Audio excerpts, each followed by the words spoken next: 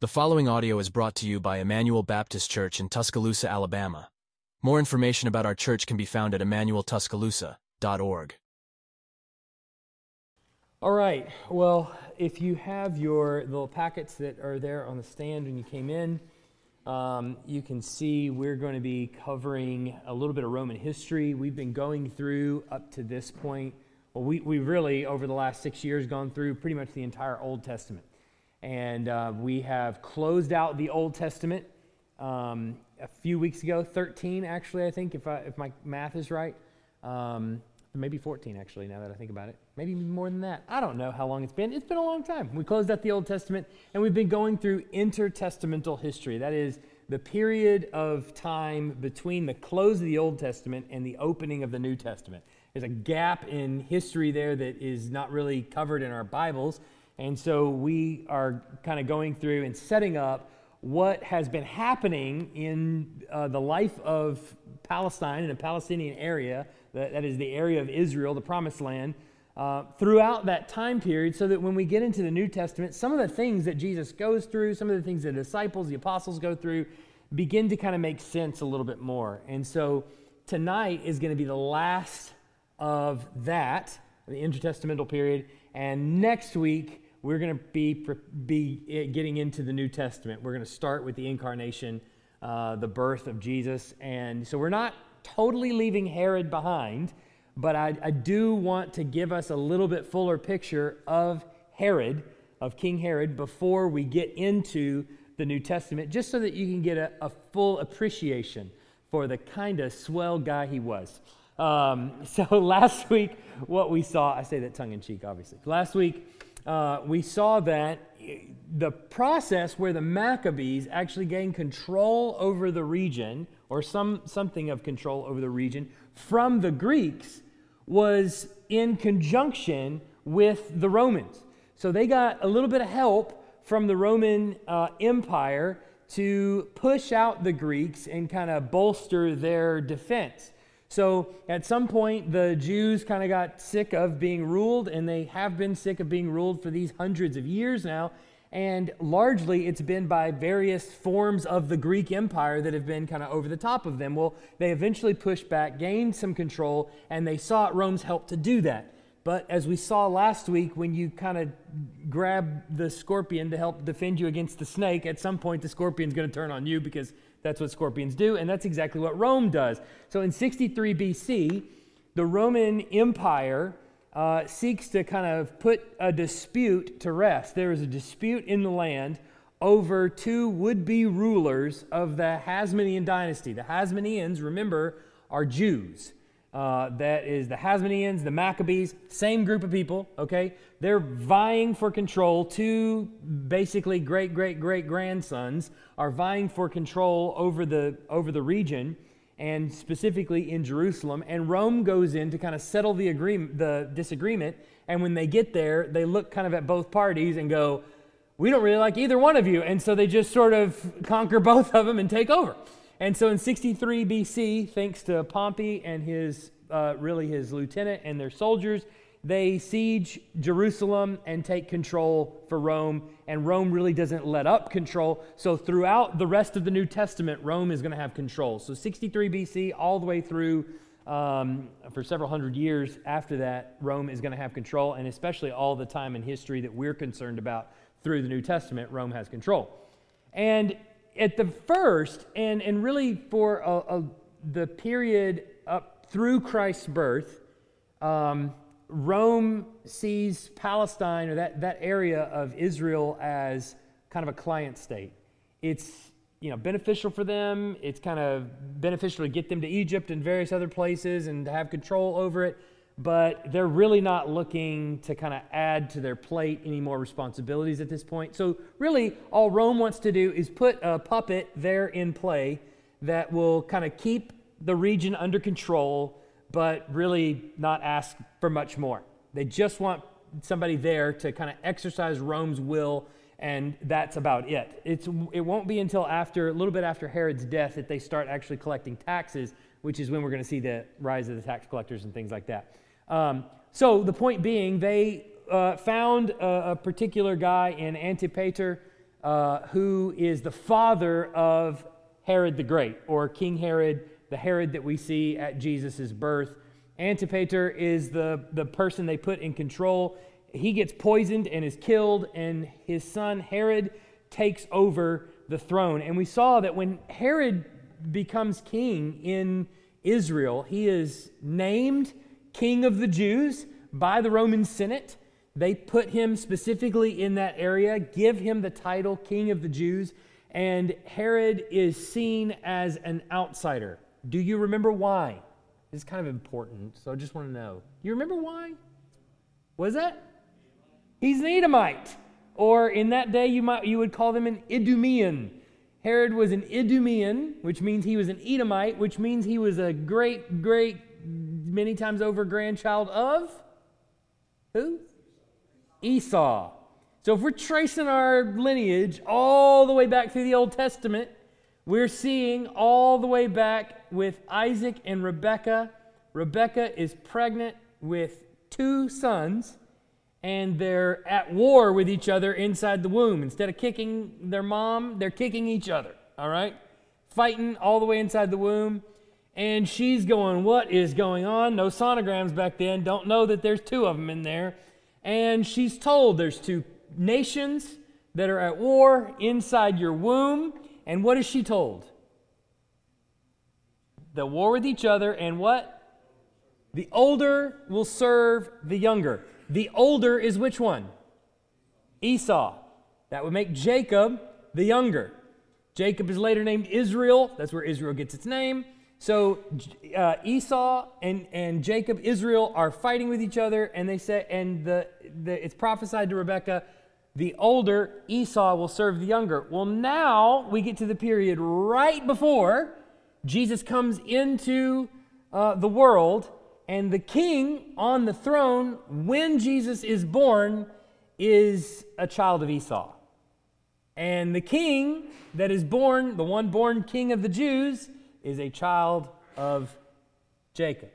So we've got Jacob and Esau all over again, right here coming into bear in the incarnation. So he's seen as an outsider because he's a child of Esau, and so that's one thing. They're kind of pushing back against him. But he curries a little favor with Israel. How does he do that? Do you remember? A building campaign. Not only a building campaign, he doesn't stop building. He builds and he builds and he builds. And we looked at many of the palaces that he built throughout Israel and many of the kingdoms and all kinds of different things that he built. But the most impressive of all was obviously the temple. The temple that he builds is massive.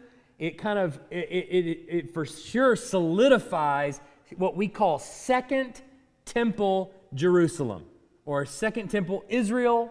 It is, the first temple would be Solomon's temple, and by comparison to Herod's temple, Solomon's temple is tiny, all right? Herod's temple is massive, and it's Second Temple Jerusalem. Now, when that's torn down, many Jews are looking at now a third temple, right? That they want to build. But the point is, this is kind of Second Temple Jerusalem that we're looking at with this second temple that's been built. So he curries a little bit of favor with the Jews because of all the pretty things that he kind of spruces the land up with, and people like pretty things, and so they kind of do this to a lot of his faux pas. Let's say it that way, but that doesn't give us an entire picture of Herod. I want you to really get a good idea of who this guy was. Because when we get into the New Testament and you read the birth narrative of Christ, you see one particularly famous thing that Herod is known for, which is, you remember, what is it that Herod does right there when Jesus is born? He sends some people to kill some babies, right? And when we get to the end of this tonight, that will make a lot of sense, all right, to you, at least in terms of the kind of character and person that we're looking at here in Herod. So during Herod's days as tetrarch just means he is in control of a smaller province, and this would be when his dad, Antipater, was on the throne. During his days as tetrarch, under the governance of his father Antipater, the Hasmonean dynasty, remember that's the Jews, under King Hyrcanus had considerably more power than later after Antipater's death. So what we're looking at right now, just to kind of get a little bit of a picture of what's happening, remember Rome is in control after 63 BC. So they are in control, but the land of Israel is a client state. So they're not exercising all the control they possibly could. So the leadership in that area is kind of a little bit of a negotiation. And as far as Rome is concerned, as long as there are no uprisings, they aren't concerned at all with the land. This actually is the same as it is after they take control after Jesus is born. The Roman government sort of left people alone to a degree when they have control of the region. As long as nobody's throwing stones at our soldiers, we're okay. Like as long as everybody's... So there was a little bit of religious freedom, a little bit of tolerance, things like that in the land, as long as, everything was kept, pretty secure. So under Antipater and all of that, the Hasmoneans were allowed to kind of rule the land a little bit. As long as nobody was trying to overthrow Rome or push them out, everything was okay. So Hyrcanus, who is the head of the Hasmonean dynasty, this is the Maccabees, right? These are Jews. He's seen as a king in the land, and he had a little bit of freedom. Now, during this time, remember, Herod has not taken over yet. He hasn't officially become king yet. This is before then. In 47 BC, Herod is a tetrarch in Galilee. So he's kind of a governor, if you will, in Galilee. And there is a zealot by the name of Hezekiah who is starting to throw stones at the soldiers. They're starting to lead a group of people to go on raids against Rome. He's a zealot, so we saw that a few weeks ago. What is a zealot? A zealot is someone who is trying to kind of overthrow the governing power, so they're trying to push back against Rome. Well, this sort of meets the level of an uprising in the land, and so Herod's going to do something about it. And so Herod, being over Galilee, gets some of his soldiers, of the Roman soldiers together, the people that he has control over, and they go against the Hezekiah and some of his men, capture him and behead him. And many of his men he executes. Doesn't give them a trial or anything. So this is a problem for Hyrcanus because he is the king of the Jews formally, right? The Jewish people recognize Hyrcanus from the Hasmonean dynasty as the king over the area. They don't recognize Rome.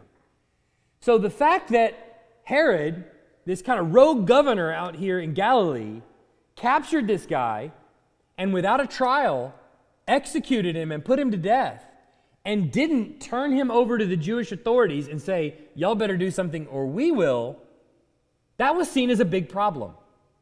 And it was an offense to all the Jews. Not saying that Hezekiah didn't deserve some sort of punishment, they just wanted them to be the one to deliver it. So Herod is seen as having broken Jewish law to bring justice in some sort of way or to really execute some sort of undue justice. So Herod was then turned over to the Jewish Sanhedrin. So the Sanhedrin, which is basically a court of Jewish officials, okay? Think of something like the Supreme Court, but with a lot more justices, all right? They're seen as being kind of the chief judges in the land. Big court cases go to them. They're the ones that decide the outcome of this event. Mostly that's going to be in Jerusalem. It's all going to be in the capital city, right? Now, we haven't really gotten to the Sanhedrin yet. Okay, we'll get to them in the New Testament of to how they're made up and how they work and all that kind of stuff. But for now, there is a Sanhedrin. It's a Jewish court, and Herod is turned over to the Sanhedrin by many of the Jews. Hyrcanus is seen as kind of like the chief justice, if you will, because he's the king, so he's kind of the chief on that court of the Sanhedrin. And he has a problem because he and Herod are kind of friends. or at least, let's put it this way. Hyrcanus can't exist without Antipater and Herod and, that whole family being in agreement with him existing. So you see this tough spot that he's in? He's kind of like, okay, what do I do? Here's the Jews on this side who see me as king, and here's Herod on this side. He's caught between a rock and a hard place, and he doesn't really want to do what's right. He's got to figure this one out. So they turn Herod over to the Jewish Sanhedrin. He's summoned to the Sanhedrin, and many of the Sanhedrin, but a lot of the Jews that are turning him over want Herod to be put to death for what he's done. All right. So he shows up to the Sanhedrin with a legion of guards around him with weapons. They're armed to the hilt. And they walk into the Sanhedrin, and this is where the trial is supposed to happen, right? The Sanhedrin is supposed to stand up, and somebody on the Sanhedrin is supposed to say, this is what he did. Here's the case against him. Here's, read him the riot act, or read him the law, whatever it is, And instead, he walks in, and everybody sees the guards, and they're just silent. Nobody says a word. Yeah. Did we say come here? I don't remember. Did we have a court case today? Is that on the docket, Herod? So they kind of are sort of backing down a little bit. One guy stands up and says, "You bunch of cowards," basically. Calls them all out. This is what he did. You know what he did. And all of you are sitting there like you don't know because you see all these guards around. He literally tells them, now all of you are afraid that if we do what's right, he's going to turn these guards loose on us, and we're going to be the ones that face the death penalty. So there's one guy out of the entire Sanhedrin that has any courage whatsoever. All right. So eventually, Hyrcanus goes, you know what? Let's put this off a couple days. And he ends up telling Herod, look, here's how this is going to work. Herod ends up getting off scot-free. Nothing happens to him. Okay? But Herod put this in the back of his mind. The Sanhedrin is not my friend, he says. So Herod, later, after his dad dies, Herod takes the throne. And when Herod received the kingdom from Rome, he killed all the members of the Sanhedrin, including Hyrcanus. The only one he left alive was the guy that stood up. The only one he left alive. And he said the reason he left him alive was because he respected him. How do you like that? Isn't that the craziest thing you ever heard? This guy's a nut job. Let me just say that. He is weird, but he left him alive. He did not kill him. He was the only one out of the Sanhedrin. 45 members of the Sanhedrin at the time that he ended up killing, including Hyrcanus. So killed them all. And so, needless to say, after that, the Sanhedrin became kind of a rubber stamp for Herod. Whatever Herod wanted, we'll do, because otherwise you're going to kill us. So he left them as a body, and they obviously had a lot less respect when Herod was alive due to their cowardice, I guess you would say. So when he began his formal reign, which is in 37 BC, that's when the Roman Senate conferred on him the title King of the Jews. In 37 BC, he reigned all the way until 4 BC. We'll talk more about that next week. The policy of Hellenization went on as it had before. And you remember, Hellenization is that process whereby a culture becomes progressively more like the Greeks. That is Hellenization. Some of that has to do with language. A lot of people began to speak Greek and things like that. Herod had a policy of Hellenization. He was pushing Hellenization. Greek culture, Greek language, which was kind of the language, the currency of the day, as it were, is still Greek even in this time. He is pushing that as it had been before. And you remember that when that was the case before, Jews didn't like that, right? But this might be the first time that we've had somebody on the throne in Palestine pushing Hellenization that was as strong as Herod. Prior to this, it's been hit or miss. There's been some fights between the Hasmoneans and the Greeks and things like that. But when Herod gets on the throne in the land of Israel, the ball game changes a little bit. And it changes for several reasons. One is because the whole time he's currying favor with the Jews on this side. So the Jews may not like his pushing Hellenization, but they're not saying no to the temple being rebuilt. They're not saying no to the various buildings that he's erecting and the, Jerusalem being spruced up the way it is and looking nice. And he does provide us with a lot of really sweet stuff. On the other hand, he drowns a bunch of, Jews in swimming pools. So there's that, you take the good with the bad, I guess, right? So that's kind of how he's sort of seen. And so his push for Hellenization isn't really met with the same kind of resistance that it was earlier with other rulers because of how strong he is. Now, on Herod's part, not only is he pushing Hellenization, but like I said, he's trying to appease a lot of the people that he's ruler over. It's not like he's you don't have the idea of him as like this kind of tyrant in that sense, where he's like where everybody is terrified of him. That's not exactly how it is. It's sort of like somebody that's bipolar. It's like if you do what he's asking or what he says, and you kind of follow his wishes and you don't question it, you're probably going to love him. But if you push back against him, you'll end up face down in a swimming pool. That's kind of how it is, right? It's very cutthroat. So he goes about trying to appease all of his constituents. And the way he does that, in one part at least, is through marriage.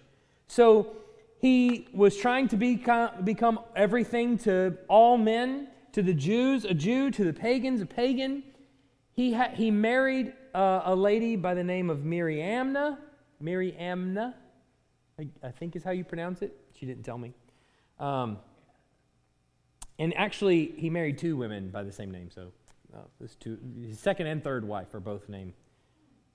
So they just, in history, they go Mariamna 1 and Mariamna 2. There you go.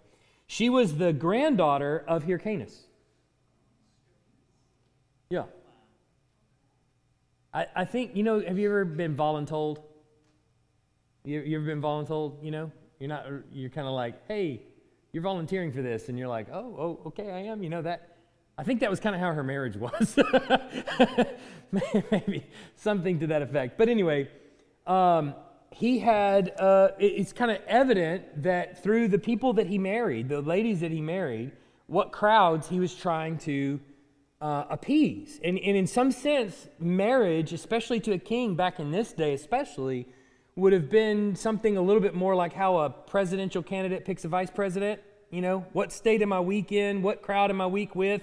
I'm going to go get that vice president because they're going to help me with that constituency. And that's a little bit how it is here with marriage, at least in accordance with him.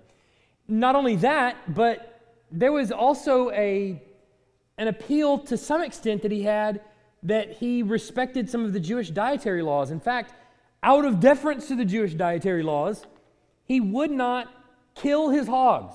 Now, he would raise them. He had them, but he didn't kill them. And he didn't eat his own hogs. And I don't know if he ever ate bacon at all, but he did raise them. Now, he was ruthless, however, with even his own family. He murdered several of his own wives, including Mariamna, who he just mentioned. He killed her because she allegedly committed adultery, or at least that's what he accused her of, committing adultery. Who knows what it really was? Pushing back against him in any kind of way would have probably been enough to get her killed. And not only that, when he got to the end of his rule, he ordered his own sons to be executed. So there you go. Now, what he said was that his sons had tried to get control of his throne, and so he wanted them to be killed. That's not the worst thing that he'll do, trust me. He does some other really terrible things, but that's one of them. So they were accused of conspiracy to take over his throne, and so he wanted them killed, his own sons. Whether he actually had reason or not, or maybe he was just paranoid, we don't know. There is really good evidence to suggest that as he got really close to the end of his life, he just got super paranoid. Probably senility took over at some point. Who knows? Dementia, whatever was going on. But he got really crazy there at the end, which is part of the babies in Bethlehem. The building of the temple, beginning in 20 BC, was another example of his desire to be honored among the Jews. But even that, Herod is still seen as someone to keep at arm's length. Even with the temple, the Jews didn't fully accept it. Were appeased by him to some extent, sure. Did it curry him some favor? Sure. But was he ever really fully accepted? No. It'd be one of those, behind his back, they'd gossip about him kind of person. Now, during this kind of sweet spot of really 2 decades, from about 31 BC all the way to 11 BC, Herod's reign over Judea was pretty successful. He was able, though ruthless, he was an able administrator. He gave Rome no reason to regret their appointment of him as king of the Jews. He was constantly appeasing Rome. So everything that the Jews were essentially doing to Herod was essentially doing to Rome. Everybody's serving somebody. But he was basically appeasing Rome as best he could. And as long as they saw him as a fit and able ruler, he was on the throne. And that was all they really cared about, just no uprisings. And he certainly kept that under his thumb. So he was seen as relatively successful. He consistently upheld the interests of Rome, and he found no contradiction between Rome's interests and those of his kingdom and his subjects. So he never bucked up against Rome at all. He always did exactly what they wanted. This was before the time they start collecting taxes, but he is routinely sending gifts up to Rome, and especially to Octavian. Octavian is the formal name of Caesar, the less formal name of Caesar Augustus. So Caesar Augustus will be the one who's on the throne for a large portion of at least Jesus' time and ministry. Octavian is his family name, his kind of birth name, as it were. Caesar Augustus is the name he takes on, kind of like the Pope. They take on a new name whenever they become whatever they are. So he is appeasing Augustus. He is sending off gifts and things like that, but it's not directly out of taxes. It's more just out of the coffers of the nation. Now, in the Hasmonean dynasty, here's where he runs into a bit of trouble, and this is one of the reasons why the Jews hated him as much as they did, was because in the Hasmonean dynasty, up until this point, the high priest and the king were one. That's different than the Old Testament, right? In the Old Testament, 2 offices, king and high priest. By the time of the Hasmoneans, king and high priest eventually becomes one office. Well, Herod is an Idumean. And so, as a child of Esau, he can't really be high priest without creating one of those uprisings we're talking about. So, he basically makes it his policy as much as possible to degrade that office. Everybody's so afraid of him that he can basically do whatever he wants to the high priest. So, he degrades the office so much, and people are so afraid of him, that he basically made it his policy for the entire time that he's there that the high priest has to always check with him to make sure he's still the high priest. So instead of the priesthood and the high priest's role being a lifelong tenure of the office, the high priest is now appointed by Herod to be high priest. So what does that mean? Well, if you want to be high priest, you got to kiss the ring, right?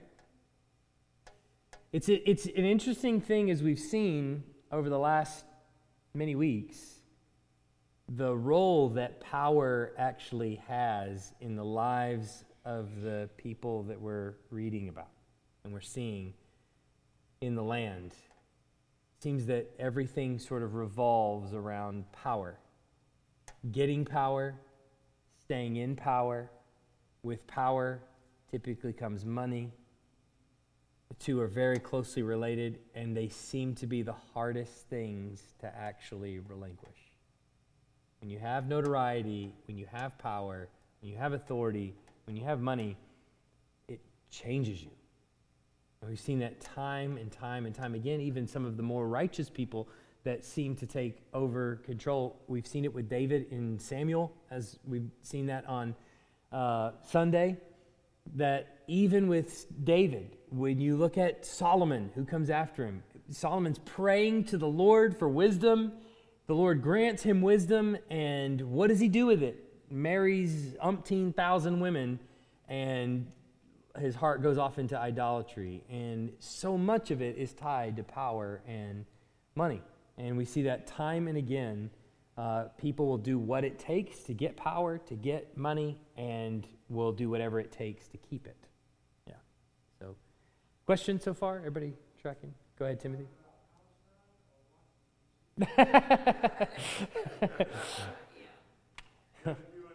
Yeah, nothing new under the sun is kind of the I think the way it goes. It's what we see in politics and things like that. I mean, so much of what we read, when we actually get down to the meaning of the text, you see it's like it might as well be the newspaper. In terms of, it's not like man has changed at all in any way. We kind of seem to be, that sinful nature seems to permeate all of us. So here's where it gets really strange. This is where the story in Bethlehem begins to make a little bit of sense. As Herod got older, he started to think about his death.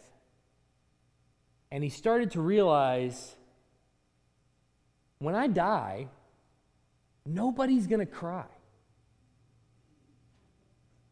Isn't that the strangest thing to think? You're a ruthless leader. You've drowned a bunch of the Sanhedrin in a swimming pool. You've seemed to be careless about even your wives, kill a lot of them. And you get down to the end of your life and you realize, I don't know if anybody's going to show up at my funeral. Okay, well, how do we change that? Well, if I die, I want there to be an outpouring across the country. I want people to put on black, and I want them to cry, and I want them to mourn, and I want them to have, Herod Day and all this kind of stuff and memorialize it on their calendar and all this kind of stuff. So he gave orders that all the distinguished men, or many distinguished men in the land, should all be killed at the same time he dies, so that the people will mourn and nobody will ask why. Isn't that crazy? What did he say? What did you say? Yeah, ruin from the grave. I mean, it's the strangest thing.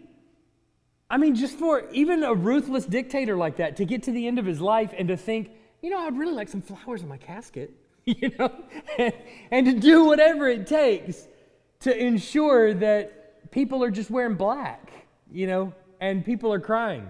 And that when people drive by, they'll go, oh, the king died.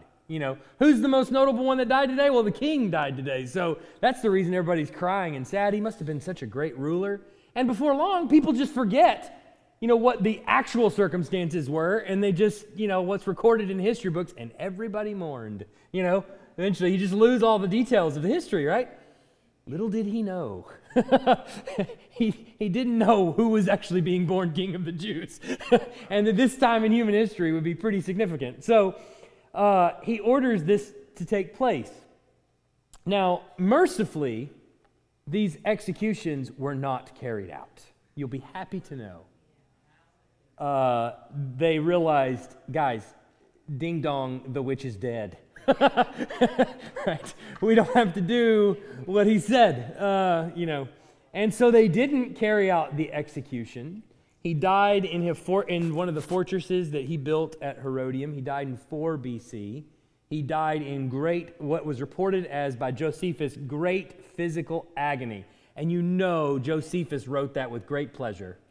It's saying that he died in great physical agony, and recordedly by Josephus with no love from family or nation. Yeah. So, but the point is, as Herod's getting closer to the end of his life, it's only then that he begins to think in light of eternity. Isn't that interesting? Mortality has this ability always.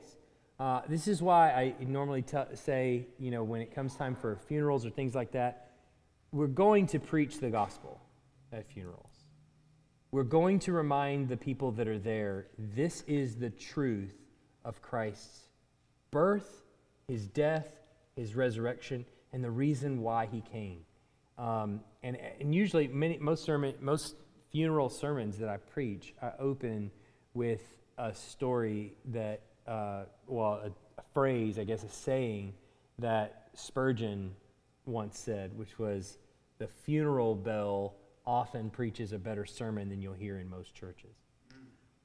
Because at the point where people die is, and when you attend a funeral and you're looking at a casket, is the moment where you realize, I am mortal. I'm going to die like this person did. One day, I'm going to be the one in that casket, and I don't know when it's going to be. And even the most vile people in the world, like Herod the Great, who have everything, who have buildings named after them, who have more money than they have anything else, even they get to the end of their life and they start to realize, what happens next? So, I think it's a call even to us as Christians. If you're ministering to people that are dying, which in some respects we all are, but especially the closer they get to the end of their life, don't be hesitant to remind them of the truth of the gospel. In the good news of Jesus Christ is the offer of eternal life, of resurrection from the dead. We as Christians believe that death is not the end, that there is something beyond the grave. And we think Jesus Christ was the one to preach that message and to offer us eternal life. And so we shouldn't be ashamed of that. We should be ready in season and out of season, in every respect, to give an account for the hope that is within us, especially to those that are dying. If we can't to them, maybe nobody else. So this is going to bring all of that part to a close. We're going to open up next week with Herod, but someone who's been born king of the Jews, and kind of let's paint the circumstances around Christ's incarnation before we get into the stories of the gospel. So that's probably going to take us a few weeks to do, to kind of unpack some of those things, maybe. But that's where we're headed. Any questions? Go ahead.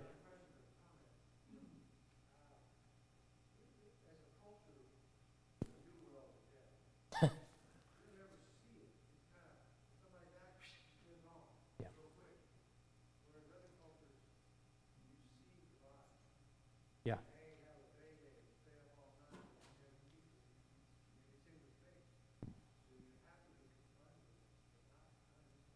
Yeah.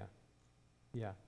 Well, in many cultures too, they actually change the way they dress for an extended period of time, days even, wear nothing but black. And that even used to be the case in this country and has been long since forgotten. But yeah. Yeah.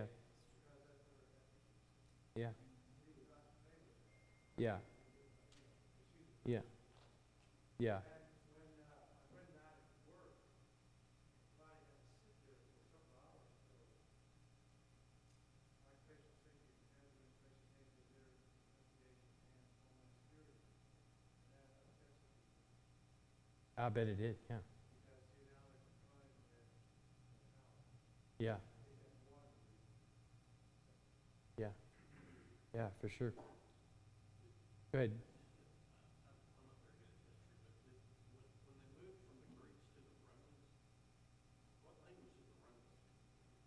Greek. For the most part, the Greek language carried the day for hundreds of years.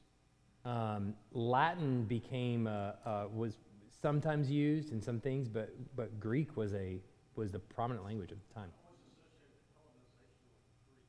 Yeah. Yeah. Yeah. Yeah. My Roman and Greek knowledge is mostly restricted to this area, at least in history. But the Greek language was spoken, I believe, through 300 AD, something like that, into the Roman Empire. So it was still the Hellenization was really had a lot to do with the language that was being used.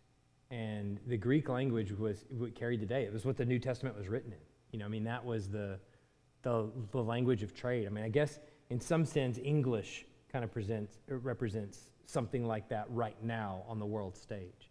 Is you might have a language in your country, but English, if you want to do business around the world, English is probably the language you need to know. Similar kind of idea, I think.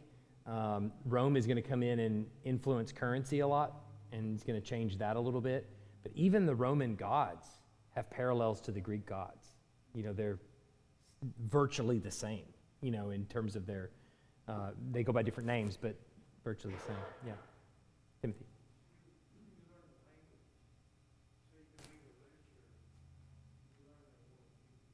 Mm.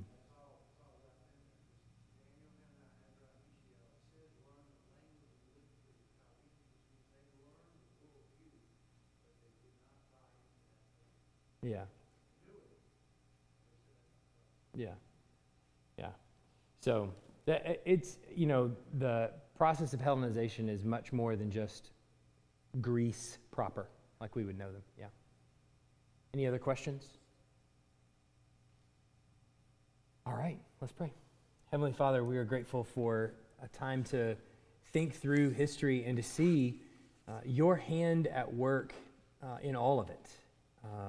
Influencing, moving, turning the hearts of men one way and the other, all setting up the stage for Christ to enter. None of that is coincidental, we know. All of it is a product of your hand bringing these things about. None of these things are coincidences. So we understand that how you have shaped history in as much as we can. And we trust that you're doing the same thing in our life now that you did back then. And so we turn to you again as a reminder to trust in your plan for our lives, what you have brought about, the good and the bad, all bringing us to this point of worship of your name. So we are grateful for that. And we pray only that we would have the faith to trust what step is next. So we pray all these things in Jesus' name. Amen. Thanks for listening. If you live in the Tuscaloosa area and are looking for a church, we'd love for you to visit. Our service times are Sunday mornings at 10:30 and Wednesday nights at 6:15.